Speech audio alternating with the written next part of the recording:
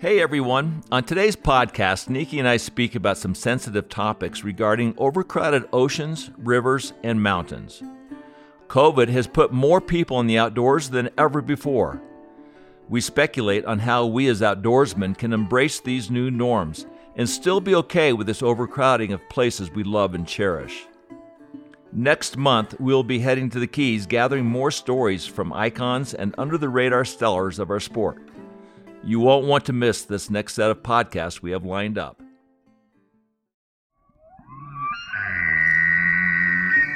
And we broke everything. We broke lines, we broke hooks, we broke rods, we broke our minds, we broke marriages, we broke the whole thing. We came up with the idea of going out that night and chasing girls, and whoever had the biggest pair of panties won the pot. I knocked another arrow and he turned around the other way and I shot him going through the other way. So I double lunged him both ways. But it was nothing for us to paddle an air mattress out into Government Cut. I got him on. All right, now we're going to teach him a lesson. I'm just an old guy that likes to fish. I'm not quitting yet. And he said, well, who the hell do you think you are, Stu App? And I said, that's exactly who I am. Life's journey to the grave should not be one arriving with a pretty, well-preserved body, but rather skid in broadside in a cloud of smoke, thoroughly torn out, thoroughly used up, proclaiming wildly, wow, what a ride. There's something fishy going on here.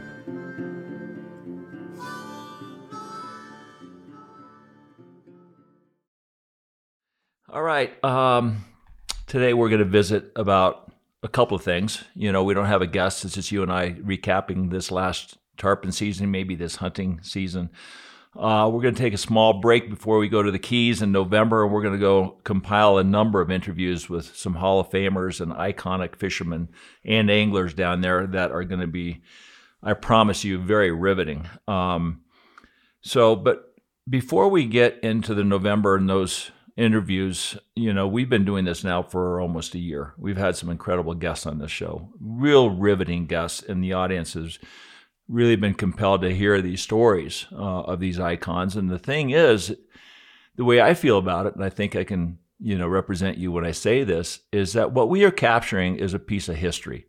And these stories are going to go away when these people die if they've not been documented. And I think our goal is to collect these fishing stories from around this country, the Northeast at some point, California, steelhead fishermen, and really get, you know, what a big part of this country, the historical perspective of who all these guys are and what they've seen out there in and on these waters. Right. I mean, that was the vision from the start, right? Was to gather these stories about, you know, Flip and Steve and Stu and what they saw in the 70s or 60s or 80s, Flamingo and the Everglades and the Keys and Homosassa. We wanted to get those stories before they go away. I mean, sure, some of those stories are documented, but to, you know, sit down, you know, face to face with someone and see their emotion and the way they tell that record story or the one that got away, it's just, you know, that means the world to us. And I think we've done a great job at getting those stories out of that old timer, and we've had a fun time doing it. Well, I look forward to some of these guys that we're going to be bringing to the Millhouse podcast in November. But before we go there, we had an interview with Lonnie Venata, a bow hunter, recently. And two, besides the fishing stories, we're going to capture some stories that are so compelling, we got to have that guest on the show, like Neil Beidelman, who was a guide on Everest in '96. You know, that infamous night where 12 people, or actually 8 people died that night, and 5 from those 2 parties. But anyway, I was saying recently about, I feel sorry for people who have never had a chance to have seen and done a lot of things that we've been so fortunate and blessed to do. And in the same breath, I made mention that it's frustrating to see how many people are on these rivers and the oceans that we fish, and wherever we go, the woods are inundated with people. And so, if you don't mind, I don't have COVID, I have asthma, but I do cough periodically. But anyway, Jeremy Damgard wrote this after the Lonnie's podcast and after the statement I made. He said, as someone who owns several copies of A Passion for Tarpon, a book I wrote, he says, yes, I own several, and thank you, Jeremy, for purchasing those, and hopefully they helped you catch a bunch of big fish. And someone who has respect for you in regards to your knowledge of fishing, hunting, and the outdoors, I'm pleading with you to explain to me how in the same breath you can feel terrible for people who have never felt the same way you and Nikki have or seen what you have seen, and then complain when those same people wish to see and experience what you've seen and experienced. Who gets to hunt the same elk or see the same elk or see the same mountains and hike the same trails as you, Nikki, and your guests? 10 people? 5 people? 100 people? Or is this just frustration? I'm asking respectfully because I'm exhausted from the tired old argument that this mountain, my aspen, these woods, this flat, this stream, etc., belong to me, and you can't have it because you don't live here. You haven't put in the work, etc., etc. No, as Jeremy says, no, we don't live there. We can't put in the work. We can't afford it because we're too damn busy living and dying and working and dreaming about being there. And then when we do get there, we're confronted with the attitude that we do not belong there. This, of course, after being told that we should see what you've seen. I responded to Jeremy with this. Hey, Jeremy, I'm guilty and I'm sorry. Of course, we've been promoting the great outdoors, and yes, I agree we've wrongly taken ownership of this country's paradise. I'll forever try to do my best in not being aggravated when I see too many people in places I've never seen them before, even as painful as it is. I will try to go deeper, suffer more, enjoy that pain, and try to be more compassionate to those that are seeking refuge from the overpopulation of the world. That's the biggest problem. Thank you for your grounding sentiments. I think that's very important. I love how he wrote that. I do too, Because- and I do feel guilty about that. Right. So, how do we approach his question, and which is, and I'm going to maybe give a little bit reference as to why I'm frustrated. I grew up here in Aspen in 1960. I was time flies when I was 12. Before a river runs through it, there was nobody on these rivers. And they were essentially in that same old adage, they were my rivers. Sometimes we do take ownership of a spot because we've had such great, wonderful experiences with those spots. And I want to make reference to this, going deeper, okay? How do you go deeper on the Frying Pan River when it's 18 miles long? You can't. You can't. Yeah. So how do we tread lightly? How do we engage and still be fulfilled with fly fishing rivers that are extremely overpopulated? How do we go into the Keys and fish for tarpon when, there are so many boats down there? You go into a certain spot, a certain basin that once held 3 boats, and it was crowded with 3, now have 9. Certain areas where a basin might have 10 boats in it, you're not going to be able to catch a fish because these fish are ping-ponging off of each other. So Right. Jeremy, and everybody else, when I talk about the overpopulation of the world and how frustrating it is, it's like, okay, I get it, and I am wrong, and I am guilty. So now the question is, how do we embrace everyone else being able to be there? And this year with the COVID, a lot of people... I was going to say there was an asterisk there in this year. Right. Because everyone wanted to be outdoors. And They're selling more boats than ever. Trevor Luce from Hardy is now 800% above last year's sales. Everybody is gravitating to the west, to the rivers, and to the oceans. So where do we go from here? I don't think there's it's tough. I don't know if there's a correct answer, but do you issue permits and tags and, go to the preference point system where they have it here in Colorado, elk hunting? I don't know. Really don't. I just know that this year was great because there was nobody down there. We got into the Keys, and it was really great. You can look from the east to the west. Wherever you looked, there were no boats. The fish were happy. The fish were there early this year because the weather was so good and warm in February and March. I think the fish got there early, and they kind of left early. But we'll never see that again, I don't think. The Keys are now open. I can't imagine them shutting that down. So what I think we can do is, let's just say you want to have quality fishing on the frying pan. I think you get there early before anybody else, and you may hold a spot just like you hold a spot on the ocean waiting for the tide to marinate, if you will. And you wait for that hatch, and then you hold that spot. I think this is what's going to happen in the future. Yeah, but that doesn't solve the problem of the crowds on the river. No, it does not. But it allows you to have your spot and still have, you're not going to be able to move very far because there's so many people. But if you want to fish a certain hatch, you have to get there early, hold your spot, smoke a cigar, wait till you see a few flies starting to fly around, and then approach that spot, fish it, and then go home. And or if you want to be away from people, fish really early, leave early, or fish really late in the day. And or too, like in the Keys, if you want to tarpon fish, we put in early. You know, not many people are going to put in at 6 a.m. and fish till 7 o'clock at night. So we fish all day, early and late. But let's just say you want to fish and have spots available. You put in at noon and fish till 7. A lot of guides are off the water at 3:30 in the afternoon. They leave spots open up. Some maybe leave a little bit later. But there, too, you're going to be able to find, you know, a place to fish. Right. Yeah, but that brings up another argument. A lot of those guides don't think that we should be out there, you know, fishing a flat, taking up a spot where the working guides could be able to go there if we weren't there.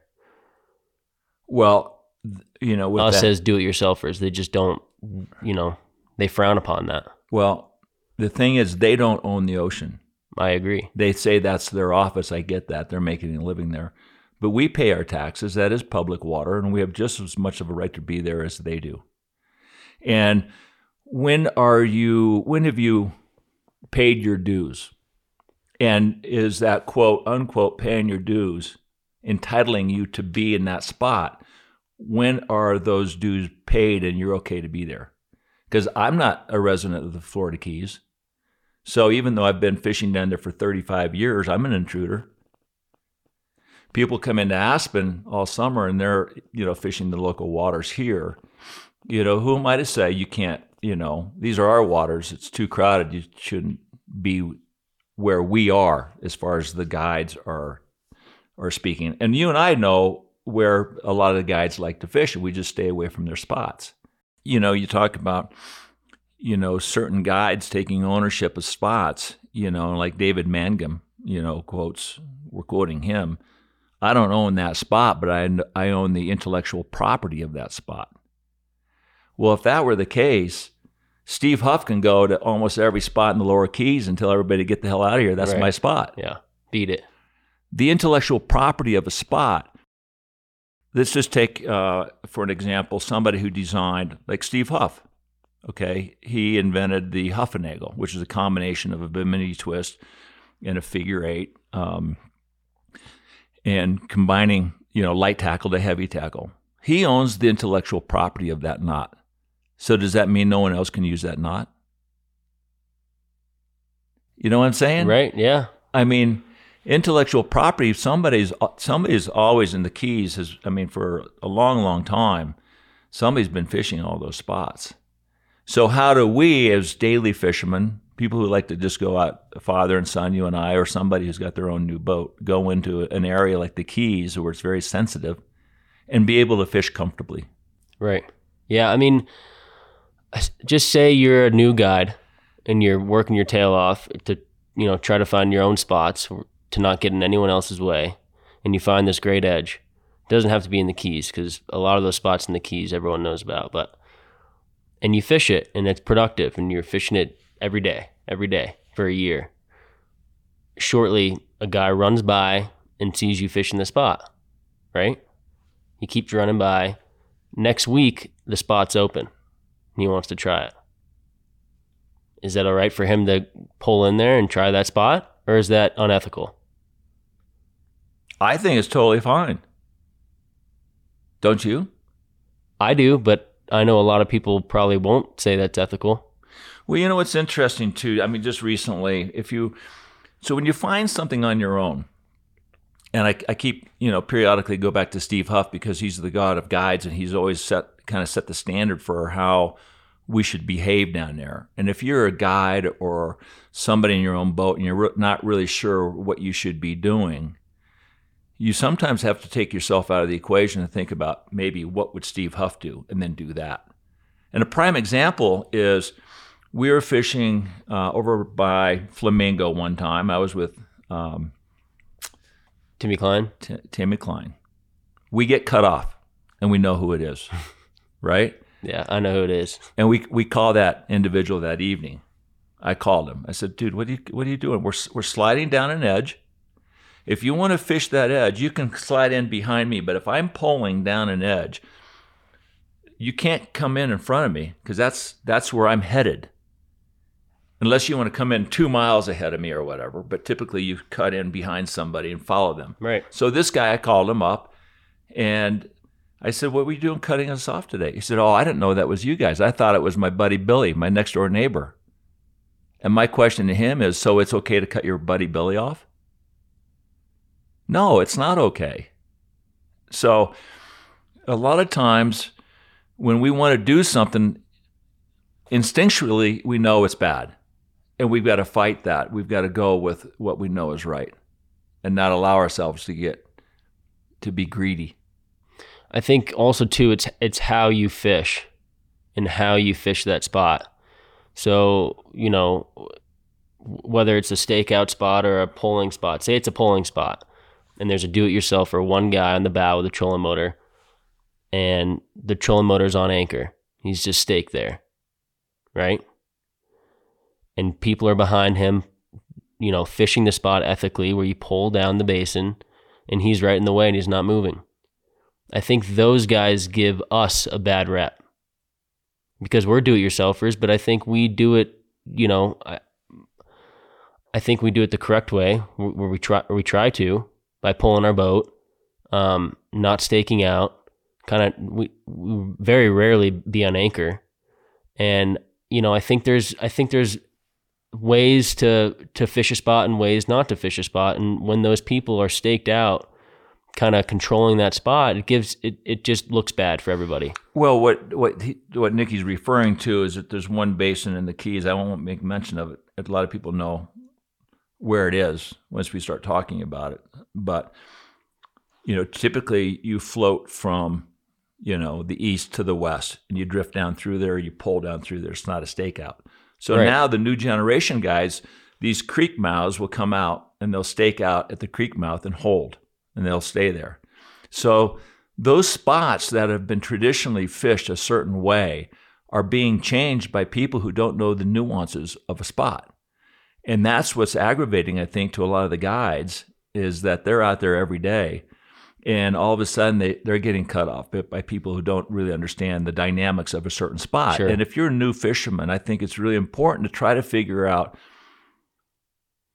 the way to tread lightly. And watch other people and slide in there and try to emulate, what everybody else is doing. But also, too, here's what's really interesting is that a lot of people want to know where you caught a fish the day before so they can go there the next day.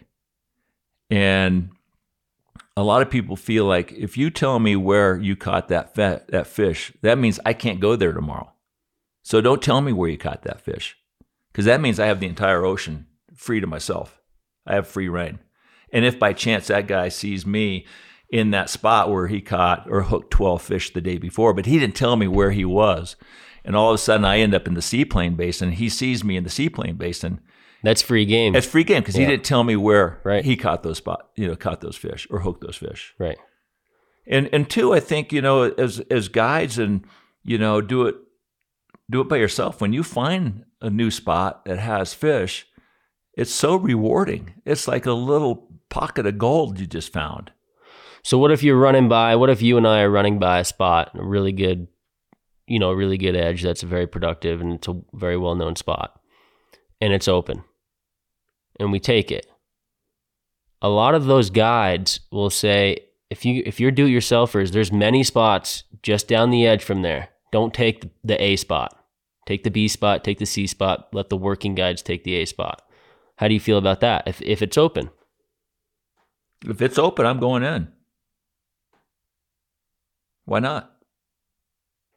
But if I know one of my friends or a persnickety type of a guy who's going to get all huffy if I'm in there, and it's going to be hard not to be able to have people upset with you periodically. That's just the nature of the beast. There's only so much ocean. There's only so many rivers that we can fish, and everybody wants to be there. So at some point in time, you're gonna bother somebody. Right.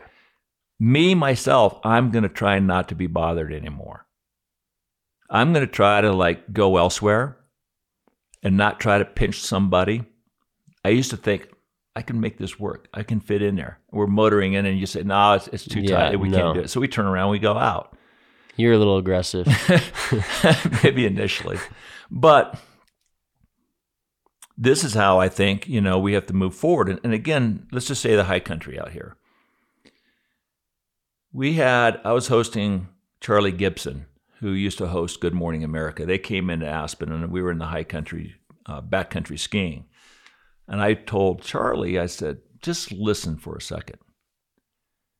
Silence is very loud if you allow it to be heard. And most people don't like silence. They're on their phone, they're consumed with their phone or friends or conversation. And when you're in the high country hiking, what really is bothersome is noise pollution. When you hear people speaking very loudly, instead of speaking softly, tread lightly, if you will. So I know that when we're up there, we hardly ever say a word. So you can pass through the high country. You can walk by people, and we're not bothering them. They're not bothering you. But I think just being conscious of the great outdoors and where you are and how to fit in among so many people is imperative from this point forward.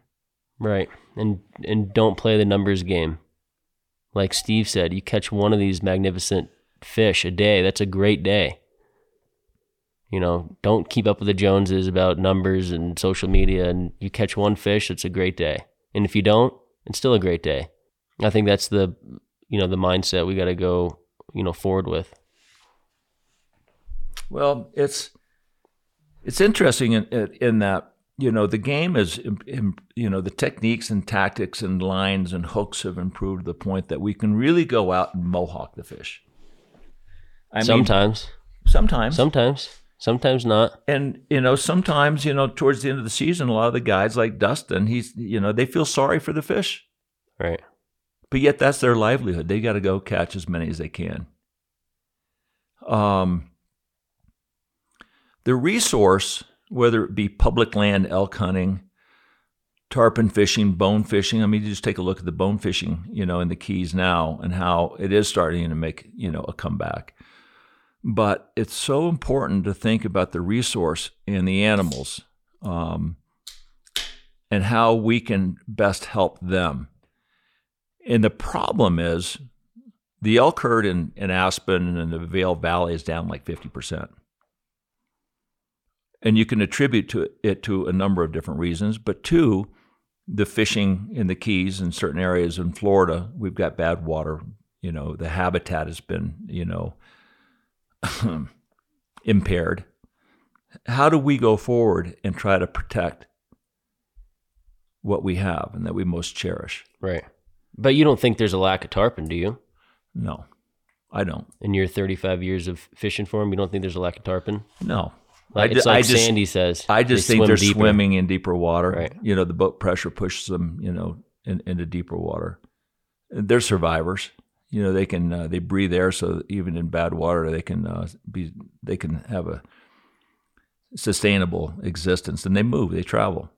Not nearly as far as or much further than bonefish.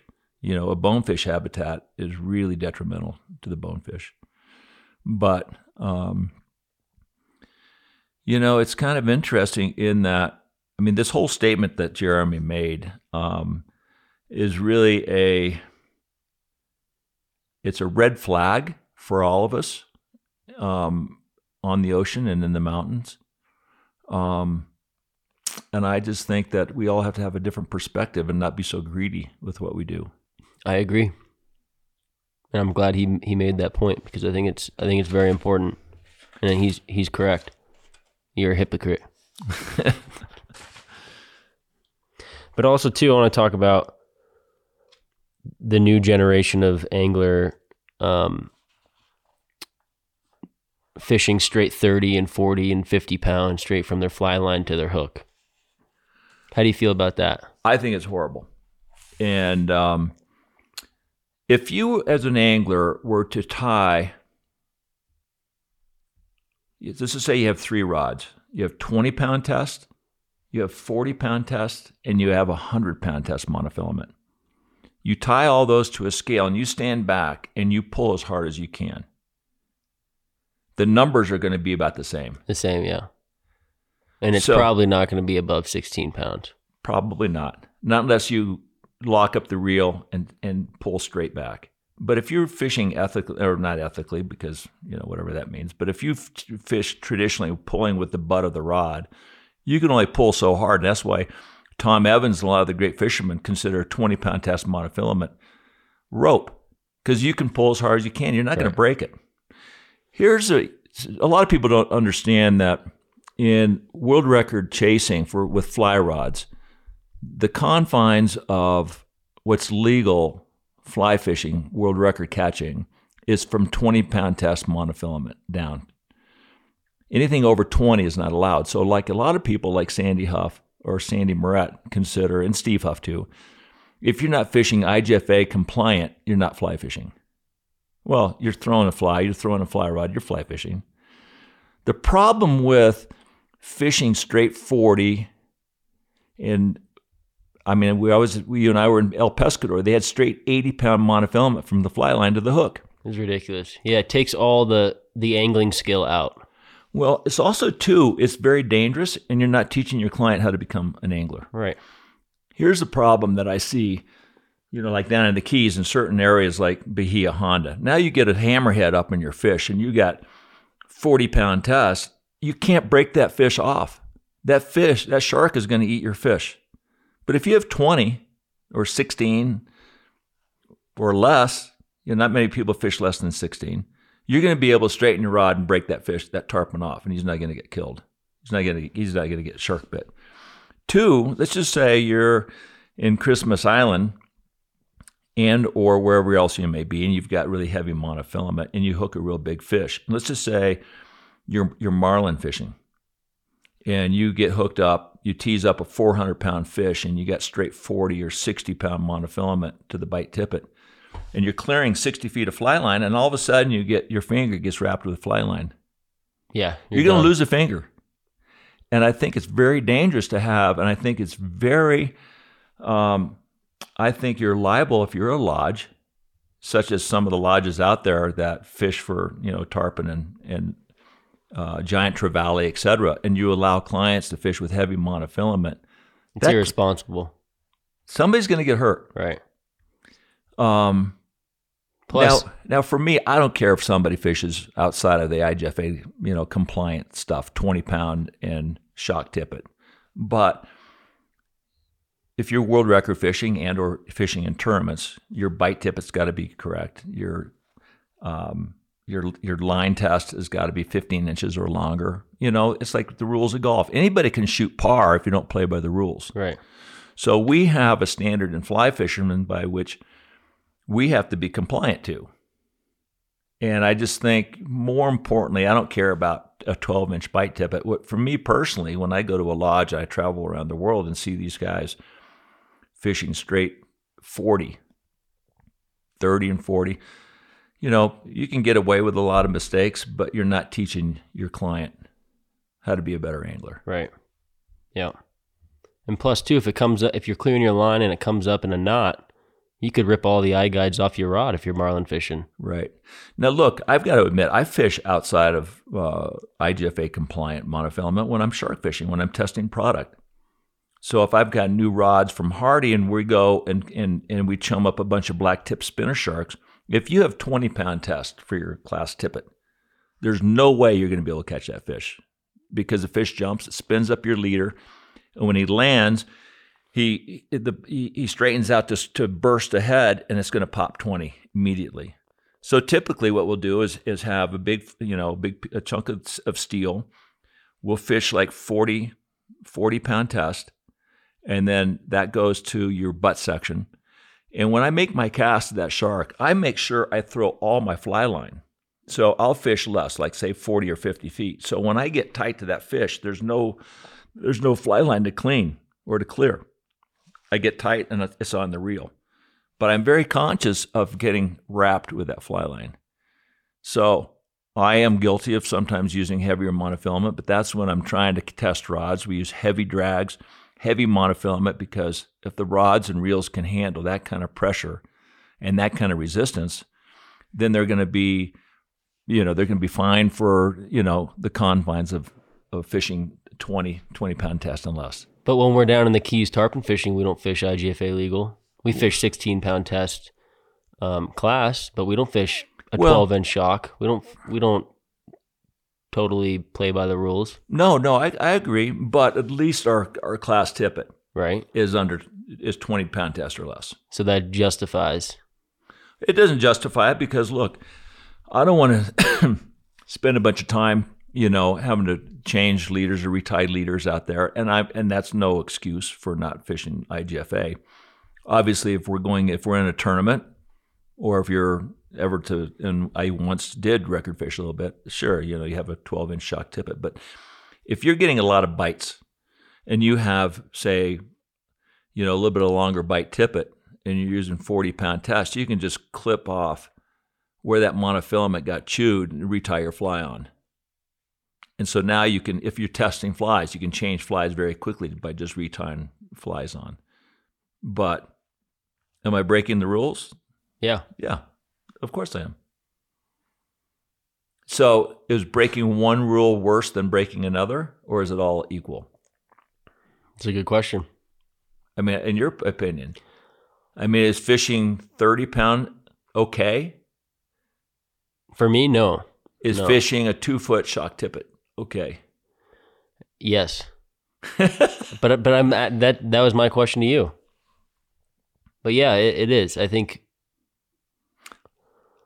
it's tough. I know. And you talk to like Nathaniel Linville, he's going to say you got to play by the rules. And I totally get it. I get it. And I understand it. I think the biggest issue for me is fishing 20 pound test or less. Not only is it safer, but you learn how to become a better angler. I don't think a 2-foot or a 12-inch shock tippet versus a 16 or a 20-inch shock tippet is going to make any difference at all in your ability to, it's not going to make the difference in improving or making you get away with something that you shouldn't be able to get away with, like 20 pound test and versus 30. So when was the first year you fished the Keys? I would say probably almost 35 years ago. And it was with Harry. Right in there, Harry. So here you have like Harry Spear, I don't know if I mentioned this before, but he left the Keys a long time ago because there were too many people. Steve Huff left. He went to fish the Everglades, and Harry Spear went and started building boats. And I know that when Steve has to go to Key West to permit fish, he cringes at the thought of it. But did Harry move up to the Panhandle and get out of the Keys because of pressure? I think or was he just? I think it was a combination. We're going to do an interview with him at some point, but I think it was a combination of too many people and being burned out.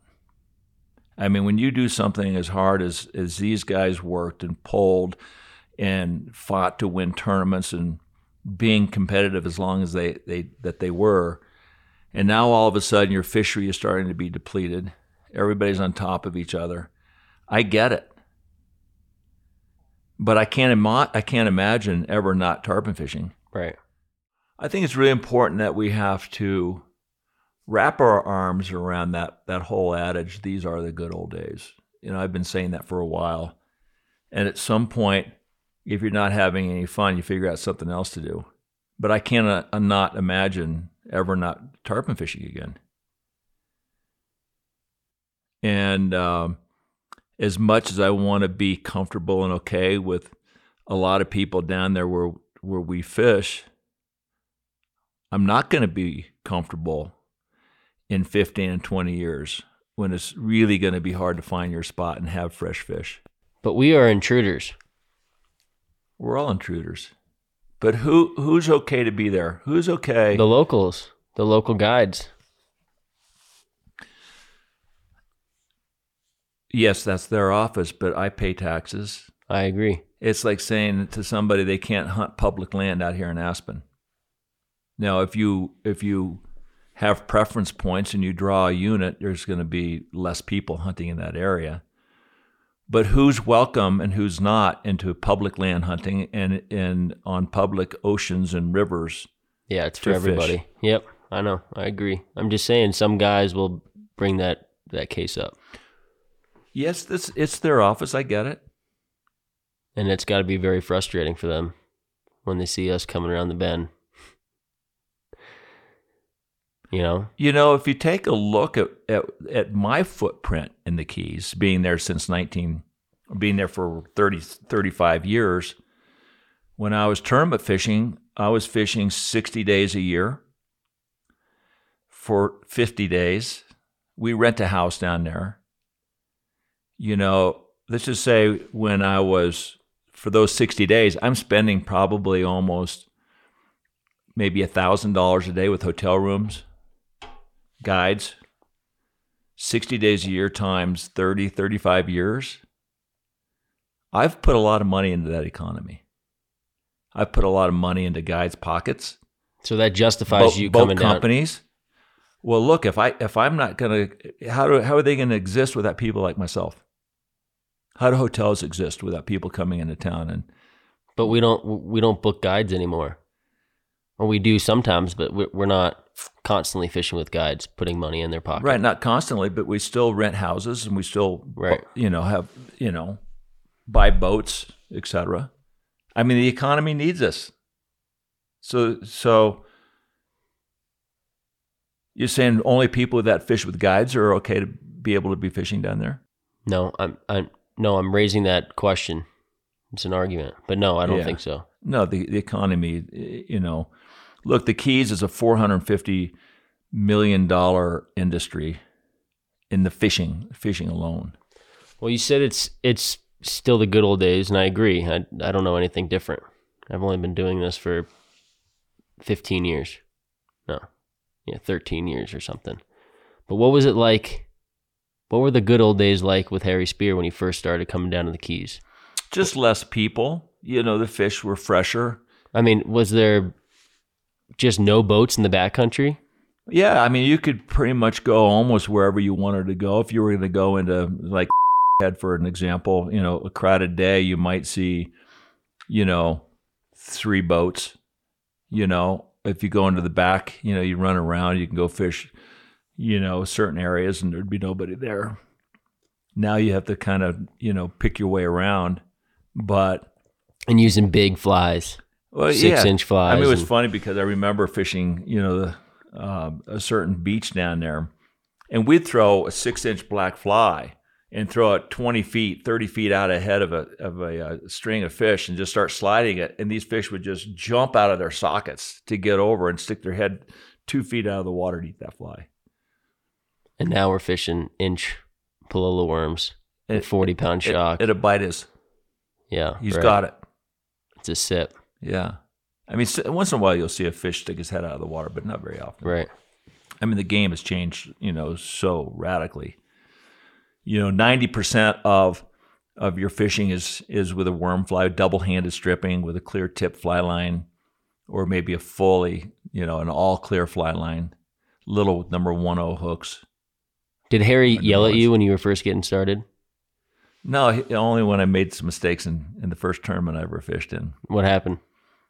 It was really interesting in that I was so nervous when I finally started to think about fishing in the Gold Cup, because Harry was speaking about the Gold Cup, and we were in this one area one day and we caught like 4 fish over 100 pounds. And we get back to the house and his wife Kimberly asked him, how was it? And Harry said, well, we had a Gold Cup day. And I asked Harry, I said, what was a Gold Cup day? And he started explaining, about the weight fish, and the Gold Cup is the biggest tarpon tournament in the world. And So now he's got, I'm starting to think about weight fish and what weight fish means. And eventually 7 years later, he was my mentor for like 7 years. And 7 years later, we decided to fish the Gold Cup together. And the very first cast I made in the Gold Cup, I hooked probably one of the biggest fish of my life. We were in this thing's laying there, and I throw the fly in there, and this fish eats it, and it's just enormous. And I it's all relative. Back then, I thought I knew how to pull on fish, so I'm pulling and pulling and pulling. I think I'm really like you didn't know anything. I didn't know dick. Yeah. And an hour and 20 minutes later, my tongue is like stuck to the roof of my mouth. I'm going, Harry, I need some water, And Harry said, "Catch me this damn fish, and I'll give you some water." So he was like, really like aggressive. Let's catch this fish. I don't care. You can bleed later, you can cry later, but let's catch this fish. And then we go into. My hook broke, and I was so relieved that my hook broke and we lost that big fish, because I was so worried that I was going to break him off, and then I would have really gotten yelled at. But when my hook broke, I was off the hook. So this is before you switched spots. Yeah, this is the first fish. Yes. Broke the hook. We go in. We catch a fish, and Harry's he has his hands on it. The fish slides, like a foot or two forward, and I go to back the fish up, and I break the fish off. And Harry stands up. Classic. You still do that. Every time. No, I don't. And Harry stands up and throws the gaff almost through the bottom of the boat and yells at me, "What the hell did you do that for?" It's just, not a word was spoken for another hour until I got another fish on, and we caught that next fish. And once we got the strap on him and took a photograph of the fish and let him go, Harry says, "Now I feel better." It's funny. But it was all about winning. It was all about winning.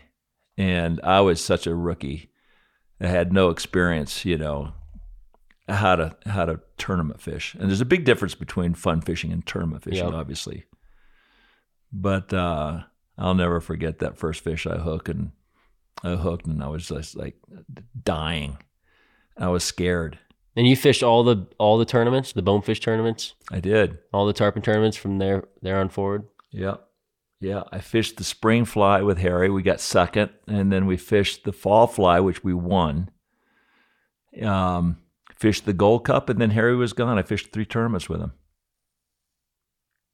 And then I started fishing with Hoover, but it was just a short window of tournament fishing with Harry. But he was so good. And Tim Hoover was Harry's protege. Yeah, Harry was a real mentor to both of us, and so Timmy and I learned a lot, together, as far as learning how to win these things.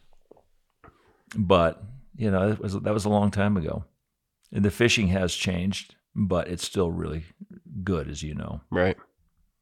It is the good old days. I think. If the weather cooperates. Yeah.